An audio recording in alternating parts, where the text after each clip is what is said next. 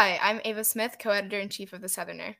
Hi, I'm Stella Mackler, co-editor-in-chief of The Southerner, and you're listening to The Southerner Podcast. Let's go Braves! After winning their first World Series in 26 years, the Atlanta Braves were welcomed home with a victory parade that started on Marietta Street and ended at Truist Park, the Braves' home field. Thousands of people took to the streets to celebrate, including Sarah Duncan, hoping to catch a glimpse of their favorite players. Because it's so exciting. We haven't won a World Series in so long, and the team is so deserving, so I wanted to show my support. The streets were crowded with loyal fans of all ages. Elementary schoolers Greer Knox and Jenna Reese came out with their parents to cheer on their favorite team. Because I love the Braves. Okay, and are you excited to see them? Yes.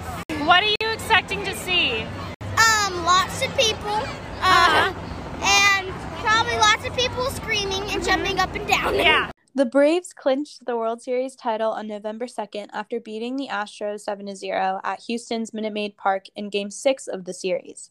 Braves fanatic Hope said she was thrilled when the Braves won.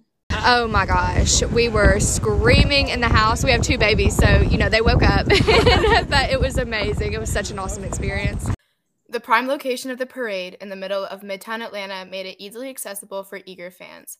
For Midtown resident Nico Enright, getting out to the parade was as easy as walking down the street. Lifelong Braves fans, and I live right on Peachtree, so it was really easy.